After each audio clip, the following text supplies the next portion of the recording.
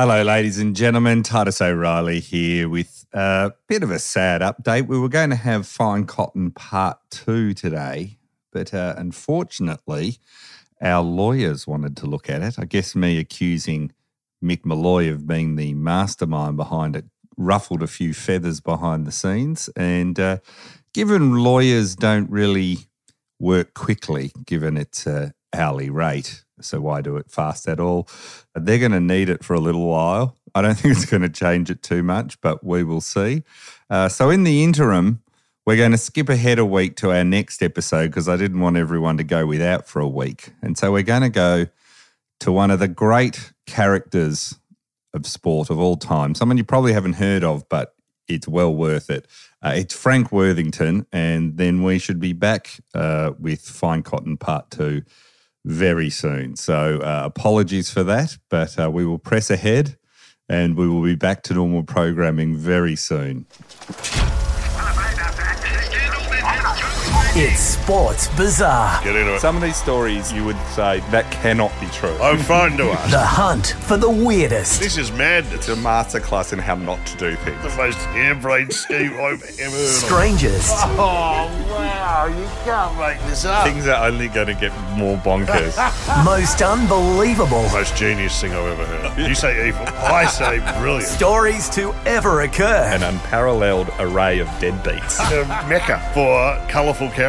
In the world of sport. Had a taste for testicle soup. Can I just stop you for a second? Don't act like you've never done this. Sports Bizarre. Opened his mouth and a sparrow flew out. Slept face down with a compass to make sure that his head was pointing north. He hit so many sixes into the members that they retreat into the bar. I better lie down after that. It's time for the leaders of the hunt. It's 10-cent beer night at the ballpark. It's Titus O'Reilly and Mick Malloy. Welcome back to the latest episode of Sports Bizarre, and we're coming off a cracker. We're coming off a two-parter. Blockbuster, Fine Cotton. Feedback's been awesome. By the way, Titus O'Reilly, of course, and me, Mick Malloy. Can I just add for the listeners a bit of behind the scenes?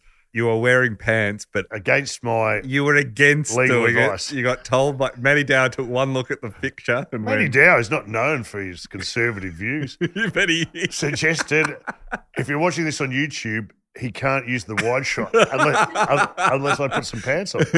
But I've stood my ground on the shoes. You're not put shoes. So I've drawn a line in the sand. Well, it's a relaxed atmosphere here. This is all going to suit today's topic. Okay. Being here we go. pantless is I'm going all to... ears. I have no idea what you're about to No, unload. I wouldn't. You asked, I wouldn't tell you. So here we go. What are you up to? So we're going to England and football/soccer, depending Yes. on what you want to call it. Depending on where you're listening. And we're going to be talking about a guy called Frank Stewart Worthington. Normally I know by this stage who you're talking about, but I have no idea who this bloke Yeah, is. no, if you're in England and of a certain vintage of the 70s, you will know this guy. Okay. Beloved footballer, but others outside won't. But one of the most rollicking tales will probably do. Here we go.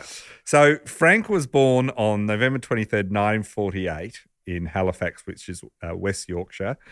And his entire family of football. His dad had been good enough, Eric had been good enough to be on Manchester United's books. Probably not ever good enough maybe to get to the top team. Yeah. But the war interrupted play. anyway, but could play. His mum, Alice, played for the Women's Auxiliary Air Force team during the war. So she, at the time, she played as well, which was sort of That's rare. good genes. Good genes. And both of his older brothers would go on to be professional footballers at Halifax Town. So he came from a family that all were playing soccer all the time. Yeah. He was playing against his two older brothers from a young age. It's a tough school in the backyard. Yeah. How many sports stars say, I became good because I was playing against my bigger I know Jordan did that. Well, the Chappells are my favourite. Ian Chappell, Greg Chappell, and Trevor Chappell. Yeah. Those things used to get very, Quite very... they used to be dragged inside by their mum on many occasions. Told off. Yeah. God damn, boys. Despite all the talent in his family, early on, though, Frank was the one that dazzled. Frank's skill, even as a young kid, was insane. His ability with his feet, juggling the ball, doing all sorts of crazy tricks, a real showman, real flair. And everyone went, this kid's going to be something. Even like in his family, he stood out. He refused to wear shin pads. Is that right? That's So brave did of George him. Best, who was a sort of a few years before Frank, but they were contemporaries in many ways. For his entire career? They didn't. They'd have their socks down and no shin pads, There you go. which, considering how violent the game was in the It's almost 70s, like begging for it, isn't yeah, it? it was more violent than now, and they just didn't do it. But he had so much skill. At 14 years old, he signs with Huddersfield Town, who are in the second division, which is now called the Championship. It's one Yes. below the Premier League. So at 14, he's signed to a top team. At 16, he's sort of in their feeder system. At 16, he turns fully professional. And at 18, he makes his debut. Okay. Now, the manager, Ian Greaves, he had seen the promise in the kid and thought this Frank Worthington is going to be Yeah. a superstar, and had shown a lot of interest in developing him and everything. Yeah. And he soon learned that Frank has a lack of discipline Okay. off the pitch. Not his strong suit. It's not his strong suit early on. It didn't take long for his womanizing to become Okay. legendary. So his first ever fine he received was when several girls were found in his hotel wardrobe Okay. before a game, right? So he's before an away match. They bust him. Did he with- hide them there, or they were happy to be there? No, or well, they was it a came into surprise his party? room on the like he was in a hotel room the night before an away match, and the manager knocked Come on in, the and door he to said, come "Quick, in, girls, get in the wardrobe." get in the wardrobe, and there were several. So, which is apparently they were dancers from a local club. Oh, that's good. So, and he's like 18, That's a wonderful story. so he's starting off well. Great. He admitted that while he was playing at Huddersfield, he also kept a flat in Leeds, which was not too far away, the next big city, so that the club didn't know where he was at night. So that was off the books. Like he was. Yeah, they had all his thought own he little- lived in one place, and Oh, that's he had smart. his secret apartment in Leeds, so he could go out in all hours. And That's the like club was double none- life stuff, isn't it? That's Yeah. like a witness protection scheme. Yeah, That's pretty good at 18. he was figuring out what to do.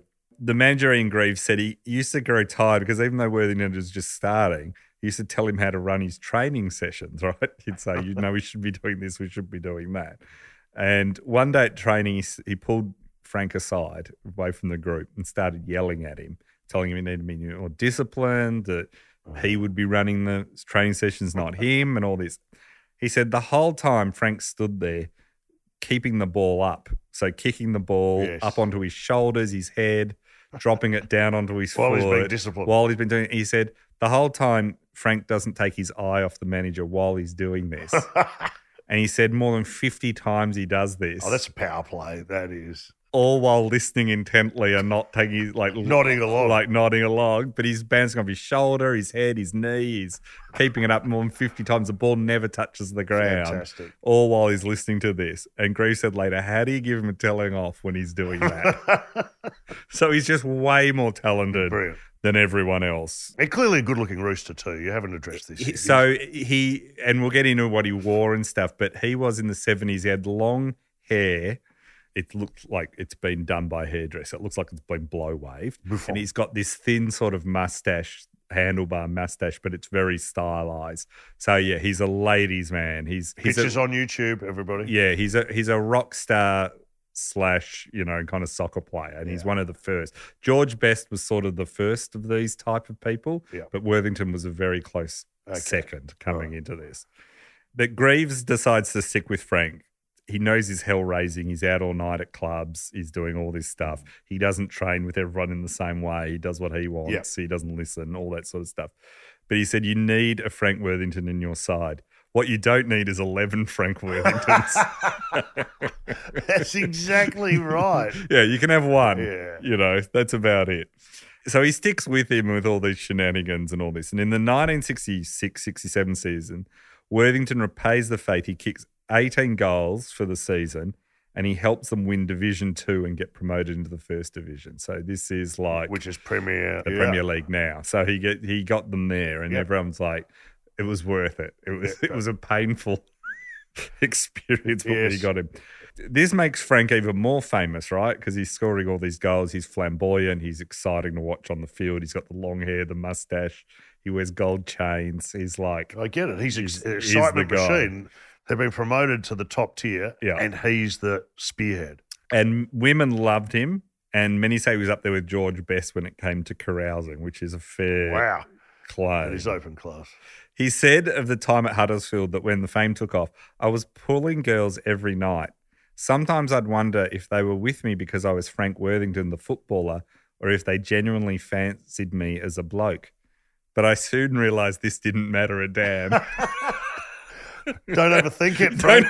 Just go with it. I'm still meeting. Happening. It doesn't matter. They're still coming home with Enjoy me. the ride. I can, yeah. And that sort of sums up Frank's approach to life, right? Like, let's not wallow in this. Let's just enjoy it. Eventually, despite the fact he was in Huddersfield and he was playing very well, they were relegated 2 years later. And by this time, Frank's just too good to be in Division 2. Right. So the decision's like, he can't really stay once they go down. Yes. He'd played in that time. He'd made it into England's under-23 team. And at this point, as they hear he's been demoted down to Division 2, the team, the most famous manager in the land at the time, which was Liverpool's Bill Shankly, which is a famous name of Liverpool, was red hot on to sign him. And Liverpool were like, at the time, one of the biggest. I mean, they still are today, but at the time they were like huge and they were winning all the time stuff. And so he suddenly has Bill Shankly say, I want to sign you. So this is the big time for him, right? To go to Liverpool, and with the skill he had, it would have just been the perfect fit. So it's time to shine. Time to shine. It's time to go, and a lot of money. Worthington, they were so keen to get him. Bill Shankly went as far as to tell the media that he was going to sign him. He announced that it was going to be for a club record transfer fee of £150,000, which at the time is just huge. Astronomical. Yeah, this was a record for Liverpool to ever spend on a player. And he said all he needs to do is it's subject to a medical. Which seems straightforward. Frank will go on to fail this medical. What? The rumour at the time was it was because he had the clap gonorrhea. Oh, boy. Now, the thing is, which was highly believable to anyone who knew Frank, right? But does that rule you out? Well, the thing was, that wasn't true. He didn't have the clap. Well, where's this coming from? The real story of how he failed the medical is way better. So at the time, prior to his medical, a few months earlier, Frank's father had passed away. And so he went and did this medical report and did the tests and everything, which Liverpool insisted on. If you didn't pass it for any player, you wouldn't be. Yeah. And so it came back with no problems, the medical report, except it said he's got high blood pressure. And so Shankly wasn't too worried about this and he put his arm around Frank and said, look, I know your father's passed away recently. It's a stressful time in a young man's life. Why don't we send you off to Mallorca for a week to relax? Oh, Shankly, you idiot. Rest up, catch some sun and do another medical when you get back. Oh, wow. This turns out to be a terrible idea. No worries, boss. And this is all in the paper that he's going to Liverpool, right? It's a done deal. No one knows that the medical. Well, there's any issues. Yeah. So Frank gets on the plane to go to Mallorca. Now, before the plane lands in Mallorca, so I think it's about a 1 hour and a half hour flight or something. Long. It's not long. He'd met a woman on the plane and joined the Mile High Club. Really? So he hadn't even got to Mallorca on this rest up, get your blood pressure down. Yeah. Oxygen mask dropped from the ceiling. That's not turbulence. It's Frank. It's Frank in the back. The next 7 days were a blur of women and drinking. He was involved with 2 Swedish blondes, a night with Miss Great Britain, and another young Belgian woman. And he returns to Liverpool after his week of relaxing, and his blood pressure comes back higher than when he left. Oh, boy. So the transfer's called off. They say, sorry, that's enough. We don't change our policy for anyone. Can't get insurance or whatever it is. Yeah. Bill Shankly was amused and sent Frank's mother flowers. Frank later conceded it was due to his living a bit too much in the fast lane. Fair call. So Frank's now at a loose end. He's sort of wondering what's going to happen. Got no club. This is when Leicester come in and say, well, we're interested and we're not worried about We don't care about your blood pressure. Yeah, your blood pressure. We'll take you. And they call him and they say, we'd love to have you at our club. We're not worried about the high blood pressure. Keen, are you keen? He said, yep, not only am I keen, I'm going to settle down a bit. Good on him. So That seems sensible. That seems sensible. So this proves a bit harder than what Frank thinks to settle down. He said, when I first went to Leicester, I stayed at the Holiday Inn in St. Nicholas Circle, and it was absolutely amazing. I was there for about 9 months because they couldn't get me out of there. I loved it. All the stars from Bailey's nightclub all stayed there. Now, Bailey's nightclub was this nightclub that had all famous stars go through it all the time, right? In Leicester. And he said, we got to meet these guys and they would come down and watch our games, and it was reciprocal between us footballers and the stars of entertainment. The stars included Gary Glitter, who went on to... He failed a medical. He went on to have a few problems. Show Waddy Waddy, Slade. Slade. Wow. So Frank's Tommy Cooper. Tommy Cooper, just like one of that. the great comedians. One of the great comedians. He failed a blood pressure test. I think, on stage. Because if you don't know, it's a comedian who had a heart attack on stage. What a way to go. People thought it was a prank. I got my money on that happening to you. People believe it though. Yeah, straight away. He just had a heart attack. Show Waddy Waddy, Slade, Gary Glitter, Tommy Cooper, Ingleberg Humperdinck, Neil Sedaka. Neil Sedaka. What a crew. What a crew. So Frank's in this hotel, across the road from Bailey's nightclub. So he's there every night. They all come back and stay, and he's just partying every night. So his idea of settling down a bit was... That's a worse idea than sending him to Mallorca. Putting him up opposite Bailey's nightclub. Yeah. It's just as stupid. It's these clubs get what they deserve. They don't. I'm in Frank's camp on this one. One night at Bailey's nightclub, Worthington appeared on stage dressed in a wide-coloured, sparkling glam rock, all-in-one bodysuit, unzipped to his midriff with a gold bath chain necklace. Now, he was a huge Elvis Presley fan, to the point where everyone called him Elvis or the King. And on stage at Bailey's nightclub, he was backed by the Yorkshire band who went big called the Grumbleweeds, and they were doing a week-long stint. So they got him up and he sang Elvis songs for hours on stage. Right. So people are just before going... a game or... he was just out all the time. When he used to sign autographs, he would offer to sign it either from him or from Elvis. Okay. He was just obsessed. He actually received an award from the Elvis Fan Club of Great Britain for helping to keep the hero's name alive. Good on him. He often on away trips would grab the microphone on the bus and perform Are You Lonesome Tonight? Complete with the talking part in the middle. There's the real schmaltzy bit. I wonder if you're lonesome tonight, which I actually, when researching this, put that song on because it'd been a while since I'd listened to it. That's research. And it goes on for 4 long verses of Elvis just very, schmaltzy talking. It's like half the song is just talking. And Frank would do that. But he'd do it all the time. It wasn't like he did it once. He would do road it. Trip. Here we go, Frank. Peter Rudge, who was the manager of the Rolling Stones and loved Frank, and so did Mick Jagger and all that. They were all friends with him. He put him in touch with Elvis's father, Vernon, and they caught up, and he gave Worthington one of the necklace Elvis used to give to his close friends. It was a lightning flash with a TCB logo, which stood for Taking Care of Business, which is on Elvis' gravestone. And Frank treasured this like it was a holy relic. That would be highly regarded. Now, despite him being basically living in a nightclub, yes, he instantly makes an impact. Oh, that's Leicester good. And justifies his price tag. That Liverpool. Yeah, he scores the winning goal against Blackburn Rovers to seal promotion back to the first division for Leicester. And they also secure the championship. So I like this story already because in the past when you've covered a footballer with wild tendencies, he's kind of sunk their teams. Yeah. But he's actually contributed and got 2 teams up to the top tier.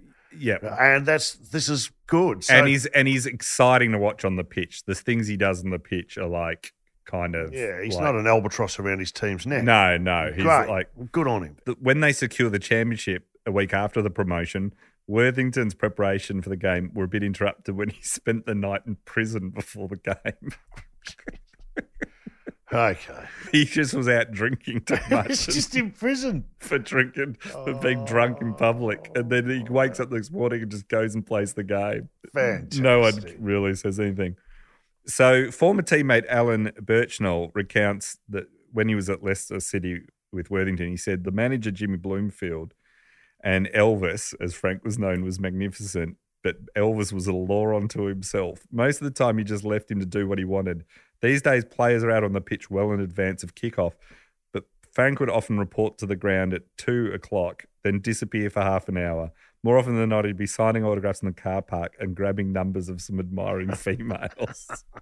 I also remember times on the training ground when we would be getting a roasting from the manager while Frank would be at the other end following shots that one of the youth team players was setting up for him, and the coach just let Frank do it. So the coach just sort of got, it's not. Frank used to hand half-eaten meat pies to the fans. From where? He'd be eating one before the game. And he wouldn't have time to finish it, so he'd just hand it to a fan. Oh, he's a club man. Yeah. Imagine getting a half a meat pie from Frank. I know. That would be a high honour. It's an honour. Yeah. Thanks, Elvis. You don't know what you're going to catch, though.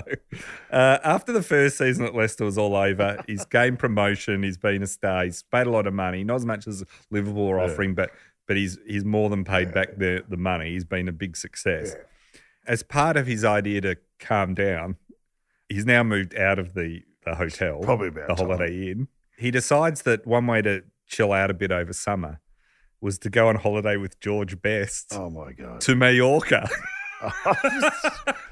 What could go wrong? Honestly, that is a great call.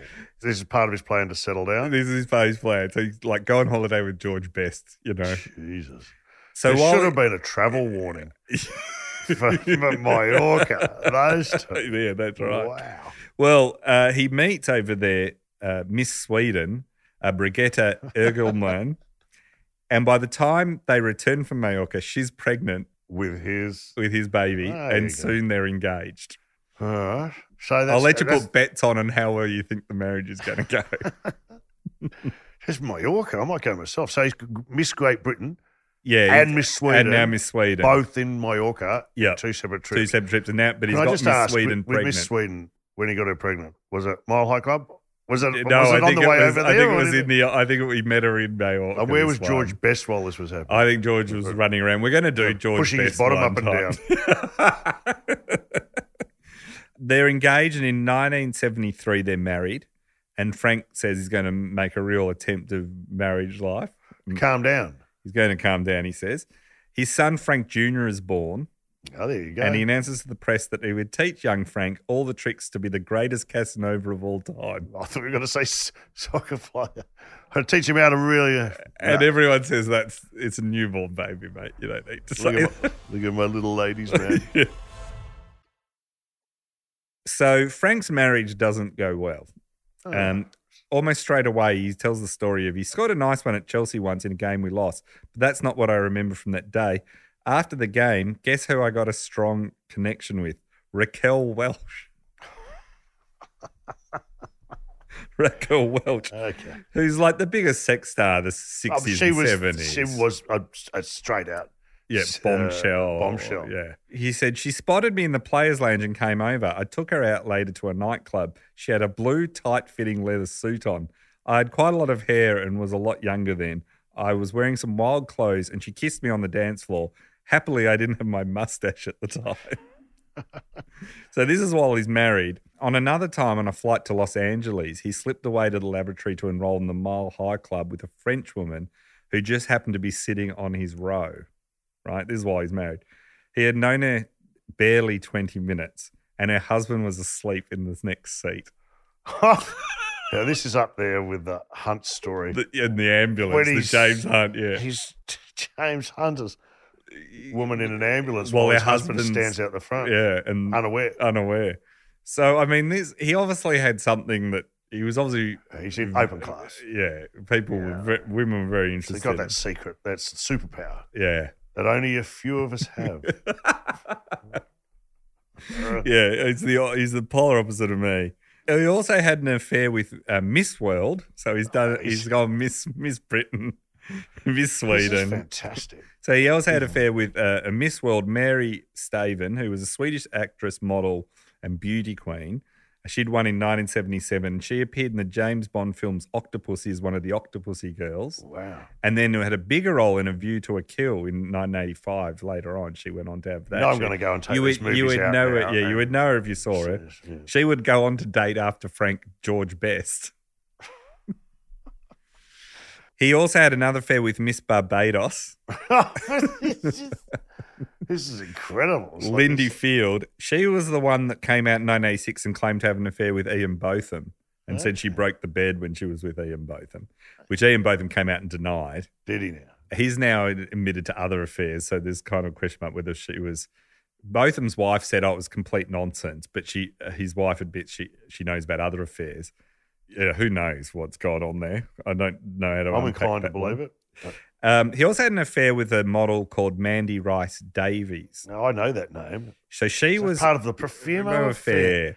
So she was a hottie too, right? Yeah, so she was this model, and she was famous due to the Profumo affair, which was a major scandal in England. I know you know about this. For those that know, it involved John Profumo, who's the 46-year-old Secretary of State for War in Harold Macmillan's Conservative government. And he had an extramarital affair with the 19-year-old model called Christine Keeler beginning in 1961. Now, Profumo denied the affair in the House of Commons. He got up and said, I have not had an affair. A bit like Bill Clinton. Yeah. I did not have sexual relations with that woman. He did the same and denied it in Parliament. Weeks later, a police investigation proved that he had lied.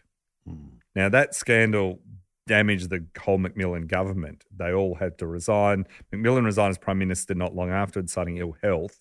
And then the Conservative government lost at the 1964 general election. So it's a huge scandal. Yes. Now, Mandy Rice David was involved because she was friends with Christine Keeler. And there was a trial that was connected to the scandal because I won't go into it all, but there's a bunch of other things happening on at the time. And in court, it had come out that she'd had an affair or had claimed to with Lord Astor, another Conservative politician. Lord Astor's lawyer, and this is a famous thing in England, was in court and said, Lord Astor has denied this affair or even ever met with you.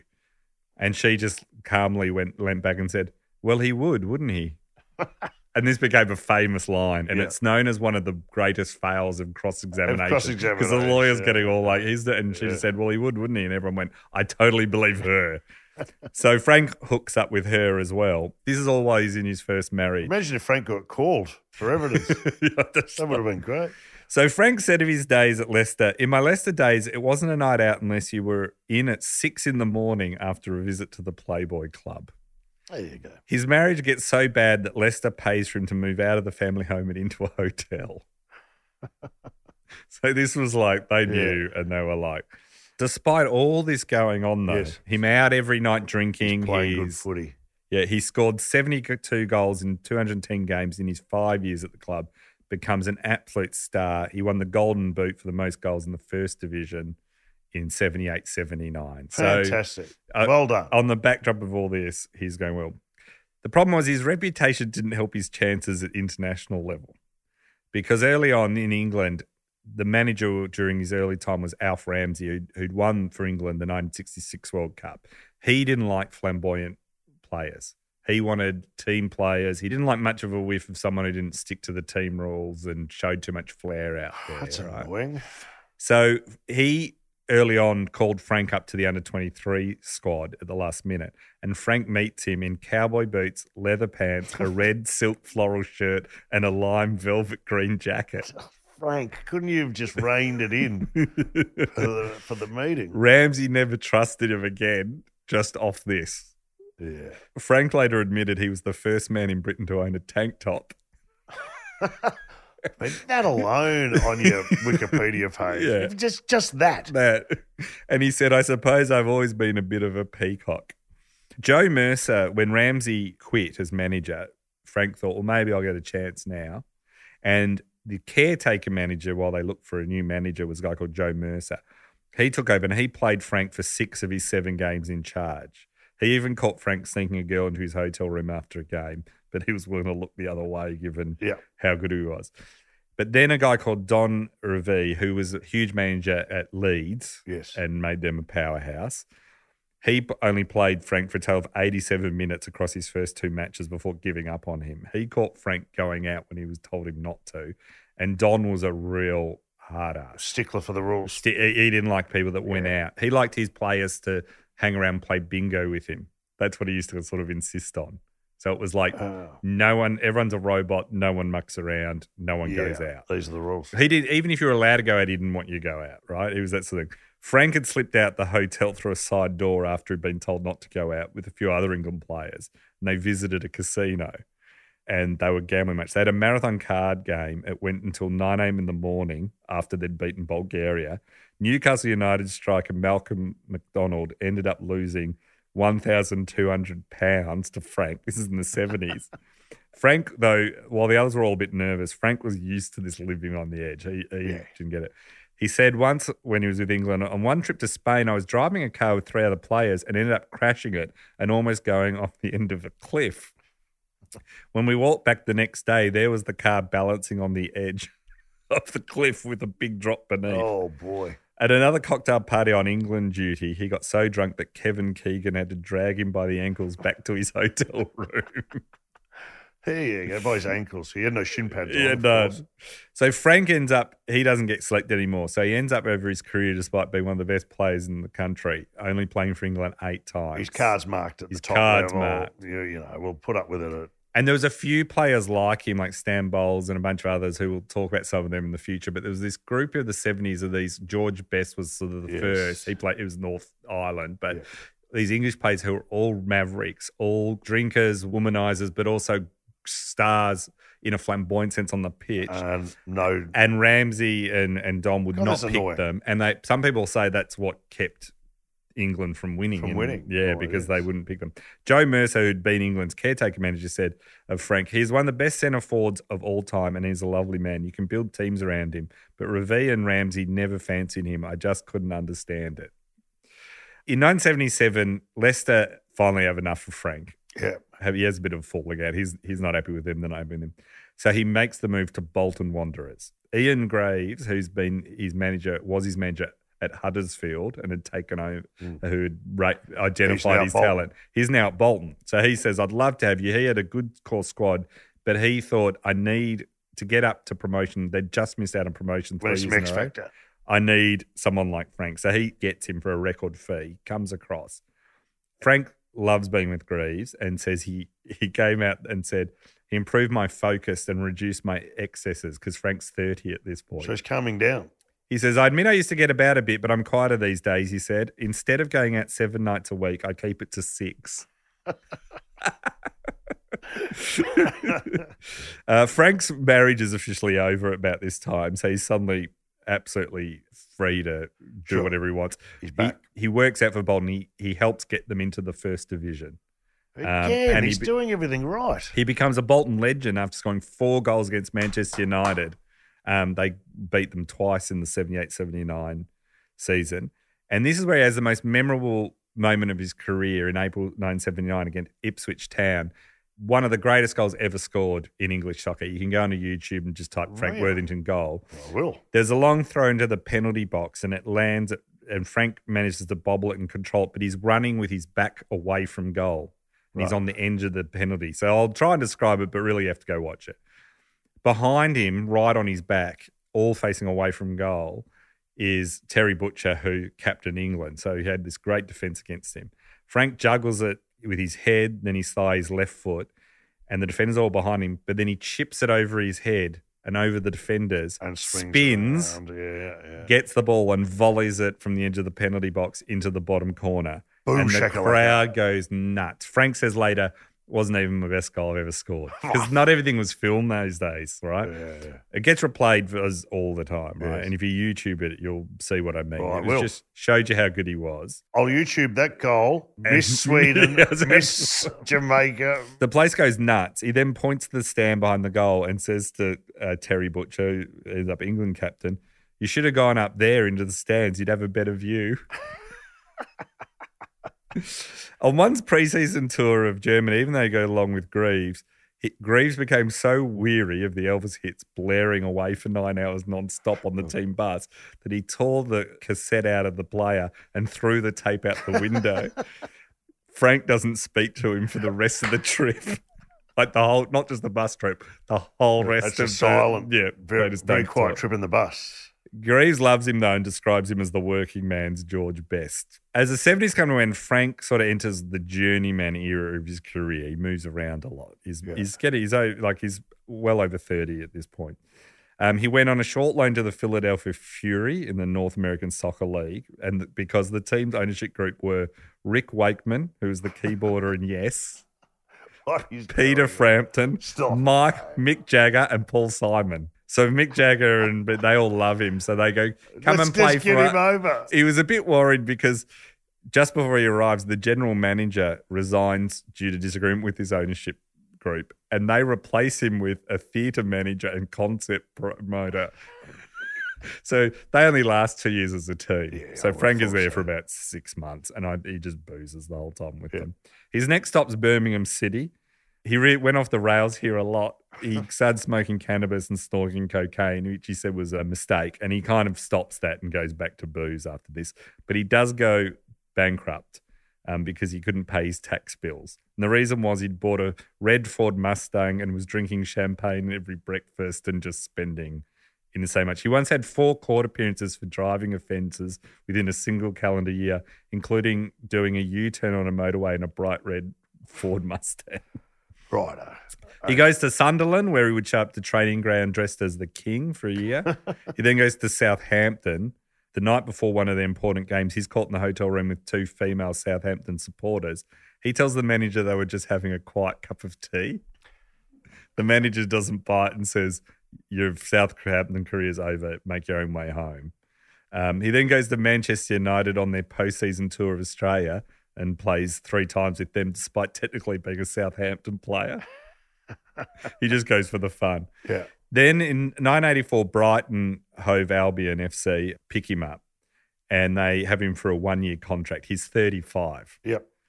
He's impressive even at 35. They're a low level, but he scores the winner on his home debut. He's doing all this sort of stuff, so they all think he's quite good. But he didn't exactly come down. He did an interview for Shoot magazine, which is a big I remember soccer Shoot magazine. I used to subscribe to that every week. Yeah, so you know those player interviews where they write the question and then print the answer, right? So they said to him, list your previous clubs, and he said the Playboy and the Tramp, which are nightclubs. He described his hobby as bird watching.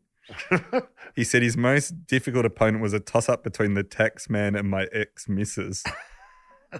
The old interview goes on like this. The following week, Shoot published a letter from a Mrs. Helen Newman from Crewe, who said, I'm writing to complain about the drivel written by Frank Worthington. My son is football mad and pays out 18p a week for Shoot. He loves finding out about players, but all he found out about Worthington is he must be a raving lunatic. I'm surprised you've printed such rubbish. In Brighton, though, Frank was doing okay on the pitch, but he was having a lot of fun off the pitch. They said if you went to any nightclub on a Saturday night, there would be Worthington against the bar with a couple of women with him. He once goes to Sweden as well to a club, and he hooked up with a Swedish woman, goes home with her, and then he says the next morning she'd left to go to work and her mum came in and woke him up with a cup of tea, and he ends up sleeping with her mum. Frank. He later said, there's one story about how Manchester seduced a Swedish girl and her mother. They were great days. He's not really, this is like cancel culture now, but at the time, no one even bat an eyelid. Our Brighton supporters he was still at Brighton at this time, they used to say that they'd see him in the supermarket stocking up with essentials, a trolley full of beer with a single packet of bacon on top.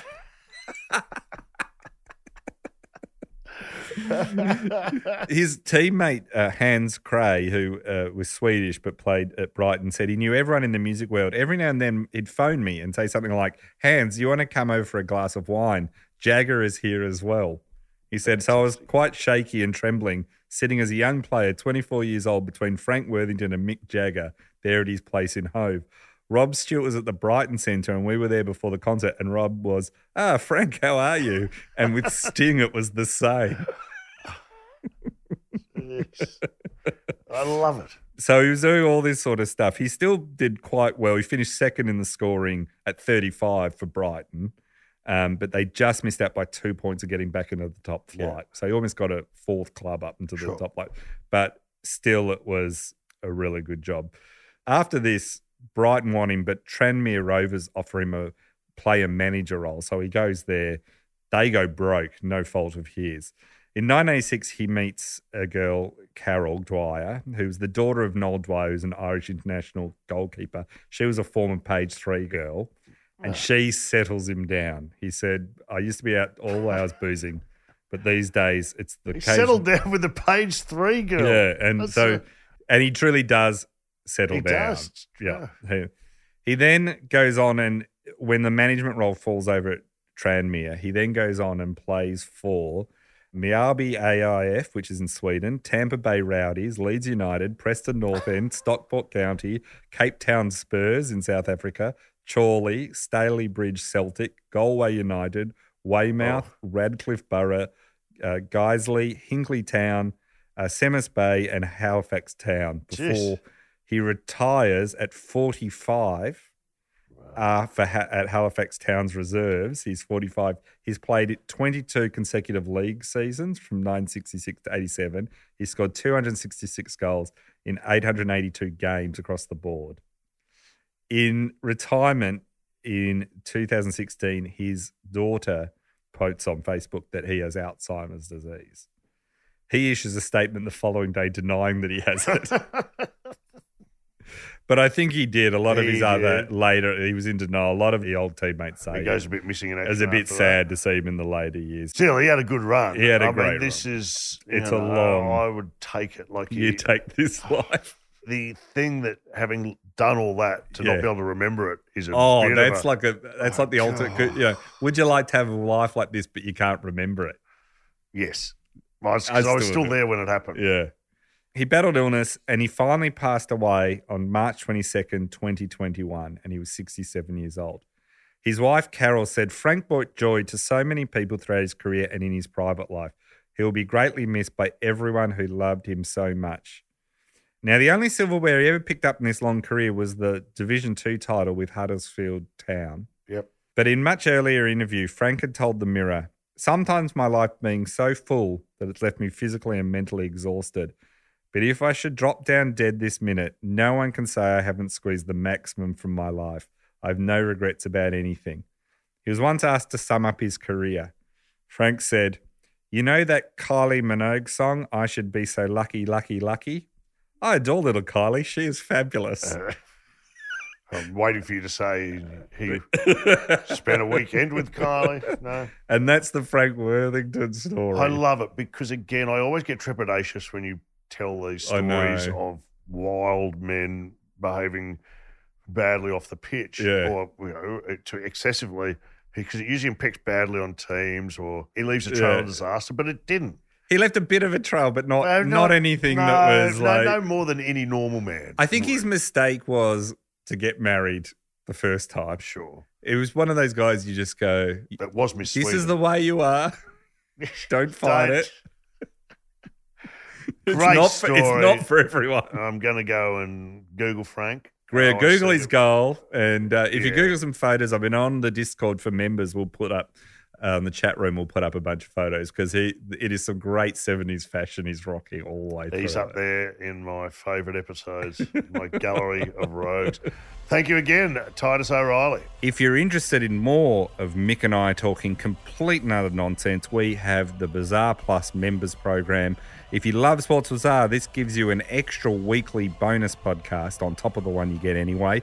You get access to all those previous bonus podcasts as well. You get a newsletter every fortnight. You get access to the chat room. You get the ability to vote on future episodes as well. And importantly, you get early access to any live shows we're doing. You get that before everyone else. If you're interested, the link is in the show notes.